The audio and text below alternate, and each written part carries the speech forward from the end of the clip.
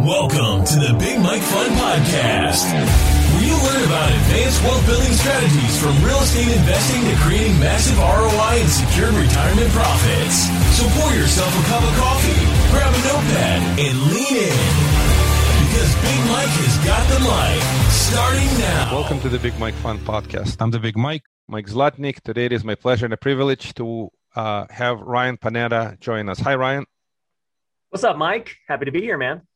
Thank you very much for joining. So Ryan is a brother from the Collective Genius Mastermind. He is a master of many trades. He's former professional baseball player. He has a massive social media following. He's a real estate guru. He's out of Las Vegas, Nevada. What am I missing? What other ways? What other accomplishments or medals you have? Oh man, I mean, I got some awards back there for stuff, but man, just a family man, wife, two young kids, try and make sure I keep time for them, even though I've got a bunch of different businesses going on. So it's just, I would say master life balancer, just trying to stay balanced in all areas. That's a great way to describe. Forgive me, I usually start with I call it wives, kids, cats, pets. But thank you for, how old are your kids? My son is 2.5. His name's James. And my daughter just turned 1. Her name's Olivia. Well, that's awesome. These are, I guess when you're young, they don't drive you as much. You get older. The kids is your motivation to keep going. So yeah. That's great. So let's talk a little bit about your business. So let's start with the social media. You have massive following and you just started a fund. You just started a real estate fund in addition to everything else. So how do you feel being a new fund manager?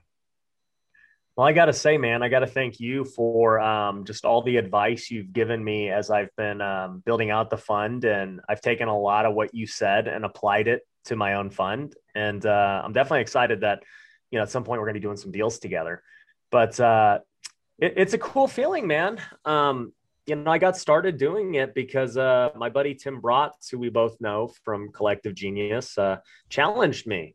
I put out a goal on social media at the start of the year. I said, I want to buy 50 units. And Tim comments, he's like, 50 units? What do you like? You should be buying 500 units. That's nothing. And I'm like, dude, right now my portfolio is like 30 doors. Now, granted, I own them all 100%. It's not a fund, but I'm like, dude, getting 50 would be more than double. And he kind of changed my mindset of like, look, buying big multifamily and stuff is not that much different than what you're currently doing.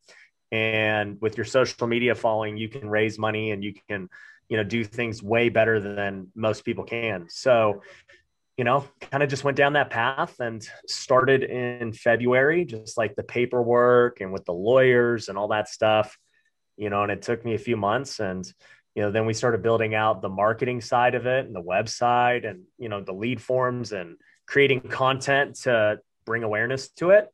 And, as we sit here in mid-July, we've got everything going now.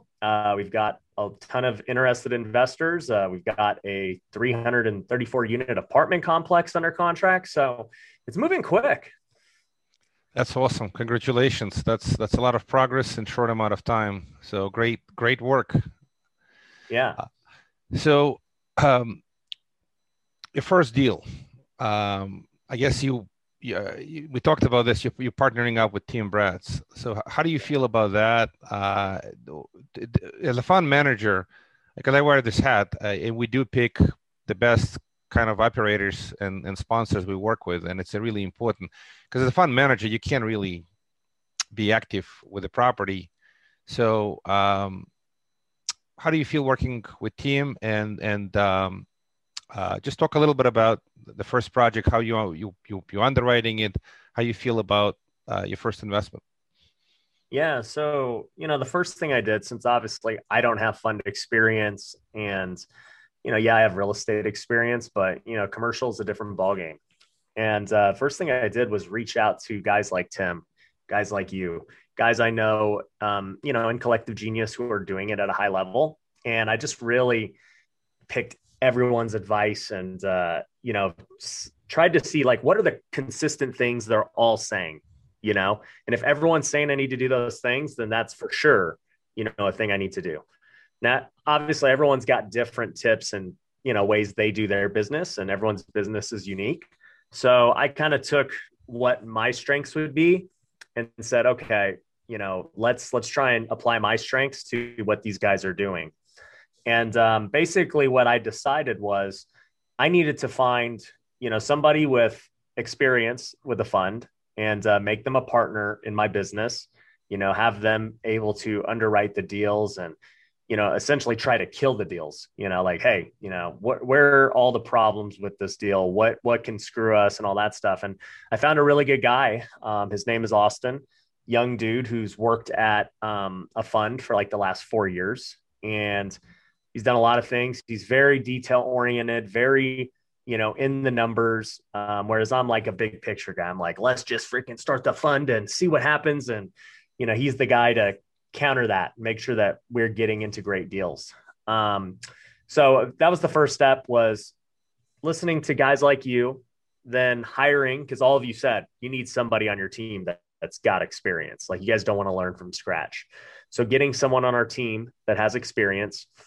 And then from there, just doing what I've already done with networking and marketing. Like, okay, I'm letting everyone know we've got a fund, we're buying, let's get all the deals, let's start raising money.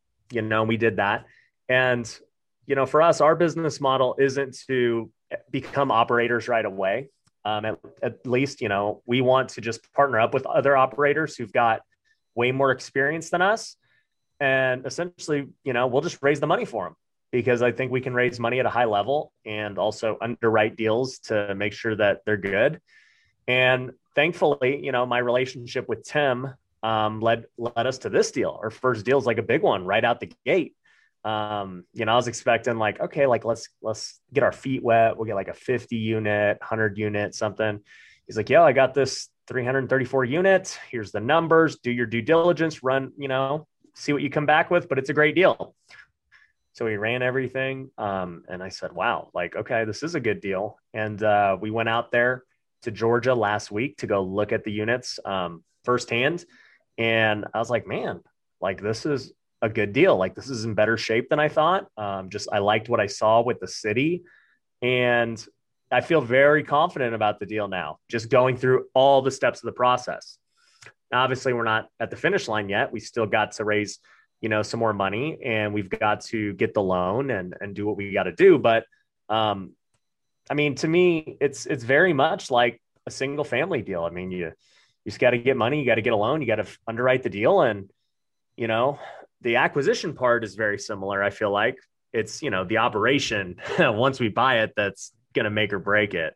So, that's kind of where we're at with this deal. But I honestly, I know I'm not the smartest guy in commercial, nor am I the best. So I want to make sure I'm partnering with other operators who are. Yeah, great approach. You are acting sort of very wisely by listening to the folks with the experience and leveraging a great hire, which is critical. You definitely want to have a good underwriter in the team, somebody who's, like you said, they're going to talk about what's wrong with the deal, because most of the deals out there are just not good enough, and having a critical member of your team who can underwrite is very important. But on the other side, like you said, I think your brilliance is in the vision and the investor communications and being the face. And if you have enough people who can do the underwriting and then operations or partnering with an operator, that should work. And again, as a fund manager, I can tell you the operating capability is critical. Your success on a value add project is really dependent on the ability to execute. So you could find the deal, you could get the financing. And by the way, I agree with you that the economy of scale is critical. Whether you get 50 doors or 100 doors or 300 doors, the effort to get the deal done is more or less the same. And you definitely have not only good return on investment, but good return on effort. So effort is similar. If you don't have the scalability, you wind up spending a lot of time for very little upside, because you got to eat too. So the deals have to make sense economically for investors and have to make good return on effort to the fund manager. So all that's good. Now let's shift a little bit into the capital raising. So how are you raising capital? You have massive audience, you have TV show, TV production, you have social media following. So what are you doing to raise capital? Just curious, because it's very different. I'm used to working with very different capital raisers that go to more institutional players. You're going to the masses. You're going to the broad audience and looking for, I guess, folks that know, like, and trust you. They admire you. They want to invest with you. So right. We'd love to hear your thoughts. Yeah, it's interesting because I've talked to different guys, obviously, about how to raise capital the best way. And the biggest thing for me was like, man, okay, how do I do this in the most legal way? Because now that it's just going to be broadcasted out there, I got to make sure I'm following all the rules. So, I've looked at the way of trying to go. I don't know if I would call it the old school method or what, of going to like these family offices and IRAs and, things like that. But from what I've been told, they always want a different type of structure with your fund that really benefits them. And I'm not really about that, especially if I feel like we're going to be getting way better deals than, what they're going to be doing. So I have seen that already with a couple of people that have reached out to us where they're like, oh, well, this guy gives 80% to the investors and this or that. And I'm like, this guy also gets crappy deals. You want 80% of a piece of crap, or you want, half of a watermelon, you tell me. And so I just don't really care. I mean, I can, at the point I am in my life, if somebody doesn't want to invest, I don't really care. It's just, to me, it's their loss. So that's the approach I take. Like, if you don't want to invest with us, I don't care. So that's one approach. Whereas other people, I think, are always chasing the money. We always do the pullback. Like, look, we're the prize. We have the deal. We know what we're doing. We have the connections. You don't. And good luck if you want to go do it on your own. But on the other side of it, with raising money the way I'm doing it now, is strictly through social media. And so we're creating content around the deal and what we're doing. We're building excitement. And so when I film a YouTube video at the actual apartment, people can see it firsthand what it is. Like, they're seeing me walk through it, showcase it, the good, the bad. We're talking about numbers and plans. And I mean, when you can tangibly see it, and the guy that, he's there, me, you're like, okay, like, this is legit. This is real. Like, I see it, versus like looking at a spreadsheet. So I think a lot of people's marketing to investors is wrong, in that they're trying to give them a slide deck and a spreadsheet, which is like old school, I would say, versus the best form of marketing is, man, if I make a captivating 15-minute video showcasing what's going on, I'm going to get way more investors. And we're actually about to release that tomorrow. So I'm curious to see what happens with that. But even with just me announcing it once on YouTube, holding one webinar and, just talking about it a little bit on Instagram. I mean, we've already had like 500-600 people apply, who, are going to end up obviously not all of them would be investors, but there's a lot of money in there that as long as we follow up and we do what we're supposed to do, I mean, we'll raise a lot of money just from what's currently in our database. And really, we're just trying to fill the database up with as many leads as possible from all the social media. And I think it's going to make us really successful.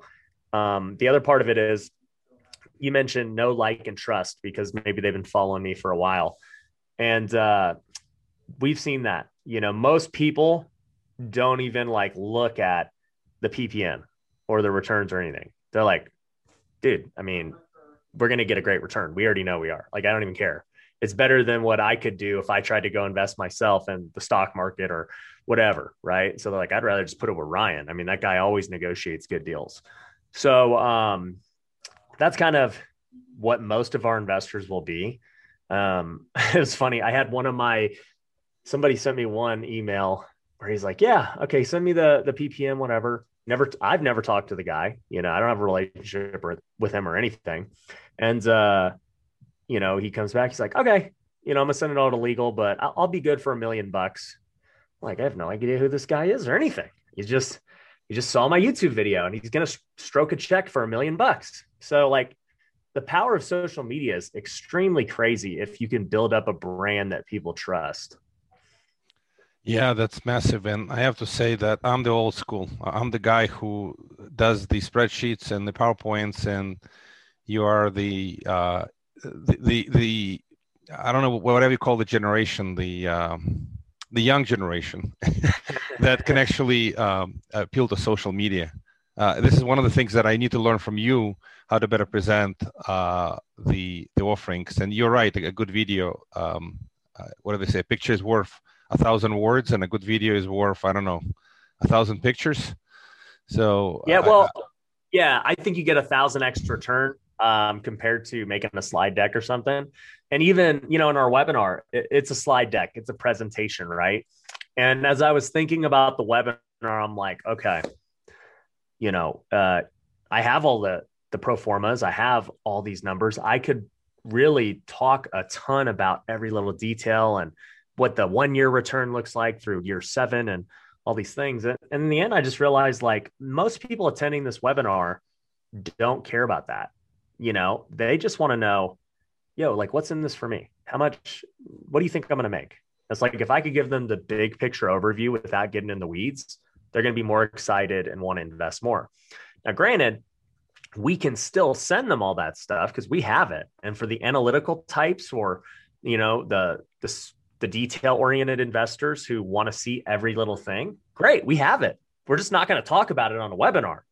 And we say that on the web. I'm like, look, this is the broad overview. Like, if you want to talk more, you want all the full details, just, text this number. We'll shoot you everything we got, read through it. Then let's have a conversation, if it makes sense. Yeah, that's the truth of the matter. Most people will not read the PPMs, and that's the reality. These PPMs are not written as marketing documents, but more of it's a legal disclosure document and the obviously summary of terms. So yeah, I appreciate your wisdom, and honestly, I have to say that this is where maybe we chat offline, but we could use a little help in the social media, and I almost admire your success and acknowledge it, that everything you said makes total sense. Most investors invest because of the emotion, not because of the logic. And yep. if you can appeal to their emotion, if they feel great investing with you, the terms don't seem to matter as much. So like you said, what's funny, we have institutional waterfalls. We offer investors a pref and 80-20 split. And you don't have to offer the same split for the reasons that you're appealing to emotion, we're appealing to logic. And through social media, your methodology works a lot better than what we do. But well, another thing too that we're doing is, speaking of emotion stuff, right? It's funny, you learn this in sales and in hiring, more so in hiring, right? So with hiring people, you've got the actual paycheck, how much they're making, but also the emotional paycheck. And so if you have an environment in your workplace that is just the best of the best, it cannot be replicated, your culture is top notch, people want to work for you, and people will take a pay cut to do it because the emotional paycheck is so high.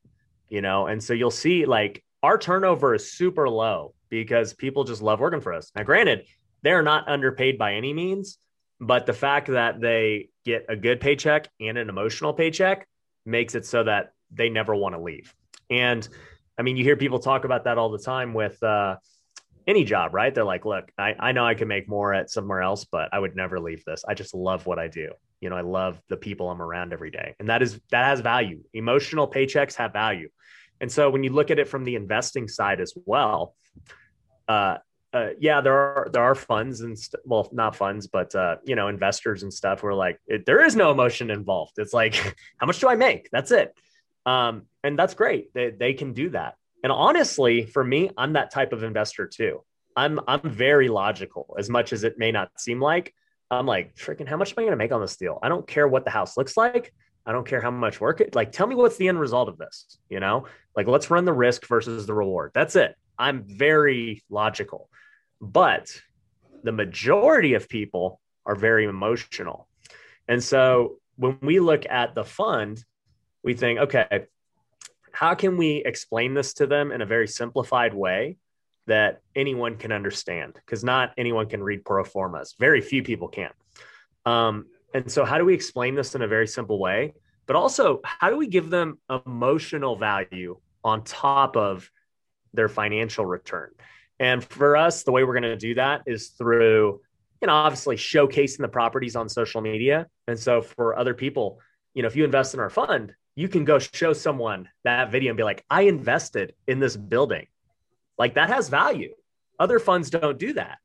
And for you to be able to show off to your friends is a huge value.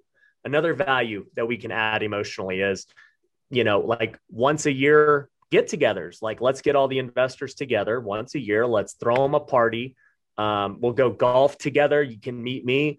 We'll go have a nice dinner, network. You're all accredited investors. Everyone's successful in something, financially. So it's a great area to be around. And so it's like, how else could you buy into that network of people? Well, just join the fund and you're in. And we're going to give people that emotional return as well. And, just with swag and stuff, we're getting them hats and shirts and all these things. Like, you're a part of a community when you join our fund, and you can see firsthand the transparency and what it is you're doing versus other funds where you literally have no idea. You don't know who's in it. You don't know what's going on. Every quarter, you're just hoping for a check. And so there's value to what we're doing that other people miss. And that's what I think is going to separate us as we go forward and as more people figure out what we're doing. And I think you're going to see a lot of funds try to copy us down the road and try to replicate it. Yeah, I certainly admire and appreciate what you're doing. There are two sides to the fund management business. Kind of simplifying it, obviously capital raising is a critical side, and your brilliance in social media is going to make all the difference. And absolutely admire your hiring policy. It's the emotional paycheck. Actually, for the first time I hear the term. I spend years in the corporate world. I can tell you that people stay in a job or enjoy a job pretty much primarily because of the culture. And then the second factor, which is probably even really the number one factor, is their relationship with their boss. So if they love working for someone, that's the primary driver of people staying or leaving if they don't have that. Obviously, entrepreneurial, high energy culture helps.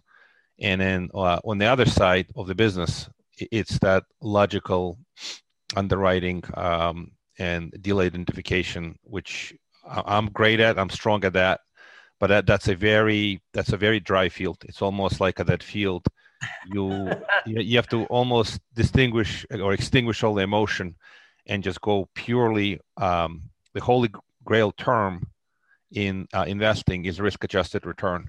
At the end of the day, what are you investing in? What are your risks, and what is your upside? And if there's a combination of that mathematical approach, so you get the quality of deals while you're brilliant, appealing to emotion on the marketing side. So that's actually everything you said. Many fund managers should listen and should learn from you, because a lot of us as professionals, we're not good at what you are good at the social media and appealing to the emotion, because this is the new generation of the funds versus the old school that, like you said, they go to the Wall Street money, and the Wall Street money is extremely boring, extremely unemotional, and it's an incredibly difficult sales pitch. Even myself as a fund manager, you have to pitch to a family office or another larger fund to invest with us. That is not a fun experience. While your experience is a journey. And the other comment that I had, that we take the same comment. We push back on investors. That's the best sales technique you can have, is to push back and say, listen, this is not right for everyone. You're welcome to go somewhere else. But if you want to work with us, then we appreciate your investment. But if you push too hard, if you step on my toes too hard, have a nice day. Go find something else to do. Yeah, we had a guy, I don't know, he was like, yeah, we'll do whatever, a couple $1,000,000. That's what he said. And then he read the PPM. He's like, oh, I don't like your guys' fees and everything. And I didn't get a chance to talk to him yet. But once you don't want to negotiate with me, because either way, you're either going to, we're not going to do business together, or you're going to like walk away feeling dumb. And I mean, these are successful people. And, the pitch I would be giving to him is like, why are you counting our pockets when we're going to get you a better return than, everything else you're currently doing? And then two, like at the end of the day, right? However a fund is structured with 80-20 or 50-50 or whatever pref it is, like at the end of the day, none of that stuff really matters. All that matters is what actually happened, right? The path to get to what happened is irrelevant. Like for a logical guy, really, it's just what happened. Did you make your 15%? Did you make your 12%? Like what happened? And that's what should matter. And that's really like what I'm training our sales guys to do is like, look, don't even worry about this. You can know how it happens, but the point is what happens. And that's one thing you learn in marketing too, is like, people don't want to know like the work that it takes to get somewhere, right? They just want to know, like, can you get me there? Like, is it easy to get there? Like, can you just do it for me? If you can do it for me and that's the result, then cool. Like I'm in.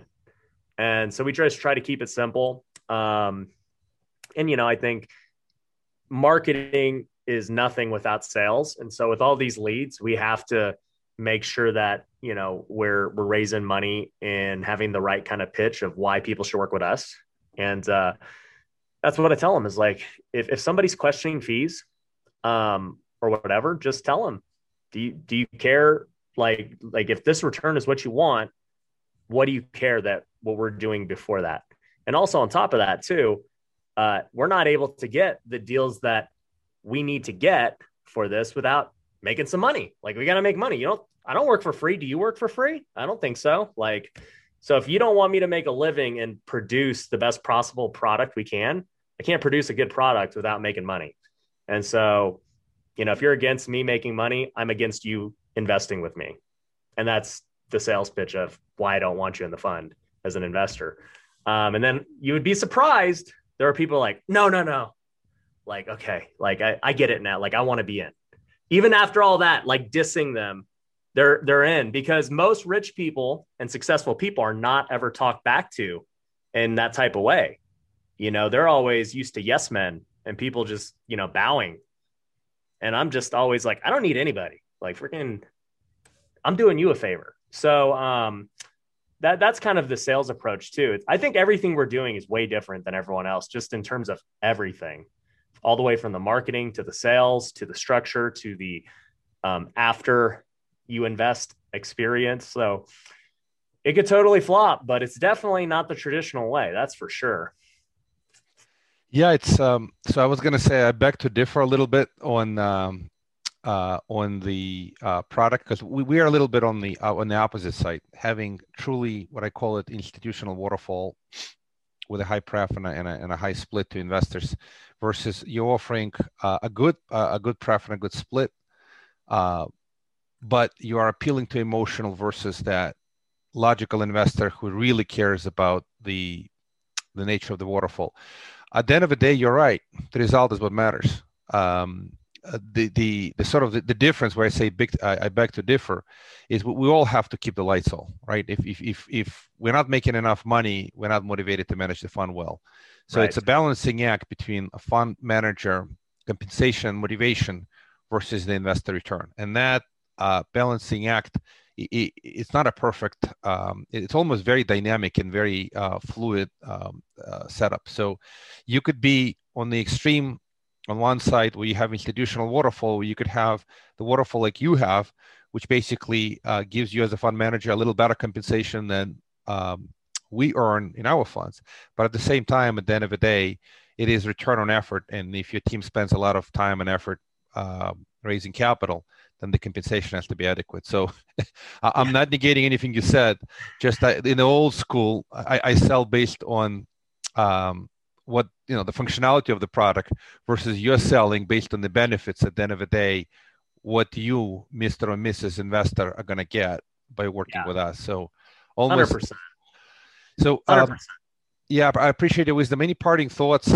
Is there a way for folks to reach out to you if they want to learn more about your fund, or just reach out? I'm sure you have massive social media following. So what's the best way for folks to start following you? Yeah, so if you just go to ryanpineda.com, you will see all my companies and all my social medias and all that stuff. And if you want to be a part of the fund, it's called pinedacapital.com. As much as we're talking about maybe conflict with investors and, what we deal like with people that I was referring to earlier, we've got a ton who are, the majority are like, hey, like I'm in, where do I sign? Like that's the majority. It's just the one, for whatever reason, you always remember the ones that annoy you. And that's, I don't know. I guess that's life in business. You could have 99 great customers and then you get the ones who make you mad. And that's what you can't forget. Yeah, it happens in business all the time. Unfortunately, negative emotions are, they say, 7 times more powerful than the positive ones. They say people are likely to complain 7 times more often than give you praise. And the same thing happens with investors. You will get usually the smallest investor who's the most vocal will consume a lot of your time. In reality, just push away the negative relationships. $1 million checks is like, you never hear from him. The easiest guy to work with. Yeah, absolutely focus on the positive. So appreciate your wisdom. Thank you very much for coming on the podcast. We got to do it again. And, final question. So you were a professional baseball player. You said you were drafted by Oakland A's, right? Right. Yeah, just curious because I definitely appreciate some of the, you're young, high energy, and today you are like that popular guy, Atari, right? The guy who's Ohtani. I'm sorry, he's so. Yeah, it's baseball was fun, man. I think baseball definitely prepped me for this really well with dealing with pressure, the discipline side of it, of constantly failing and having to strive to get better every day, because guess what? If you aren't getting better, somebody else is coming to eat your lunch and you're toast. And so I take that approach every day in business. I'm like, hey, what am I doing to get better? Because whatever, guy behind me wants to eat me, and guy in front of me, I'm coming for him. And that's just the approach I take. And it's not like competition, like I want people to fail or anything like that. It's just like, dude, I want to get better every day because I'm never going to be good enough. And I want this to be the best fund there is. I've got crazy goals. I've got goals to make it $1 billion fund in, less than 5 years. And I think it's totally possible. And, we got a lot of work to do to get there, but, that's the approach you got to take. And sports taught me that you got to dream big, because if you're dreaming small, you for sure ain't making it, and, with Ohtani, you spoke about him. How many people told him you can't hit and pitch, as you get bigger, like you got to pick one. And he's like, nah, I could do both. Then he just does both. He's just the best at both. I mean, he's an all-star as a pitcher and a hitter. He's leading the league in home runs. This dude is literally Babe Ruth, throws 100. And I guarantee there were a ton of people that told him he couldn't do it. And man, it's incredible. And he's in another country. He don't even speak English. It's crazy. Yeah, he's a rare talent. I guess he's the only guy since Babe Ruth who is doing both at this level. So You're right. And I do love your kind of, you got to constantly learn and improve. The old saying I learned is, if you're not moving forward, you're moving backward. So you don't have a choice. You have to keep getting better and improving. Yeah, the world don't stop just because you stop. It's moving still. Thank you, Ryan, very much for coming on the podcast. Yeah, man. Thanks for having me. Thank you for listening to the Big Mike Fund Podcast. To receive your copy of Mike's How to Choose a Smart Real Estate Fund book, head to BigMikeFund.com or visit Amazon and type Mike Zlotnick. Keep listening and keep investing Big Mike style. See you on the next episode.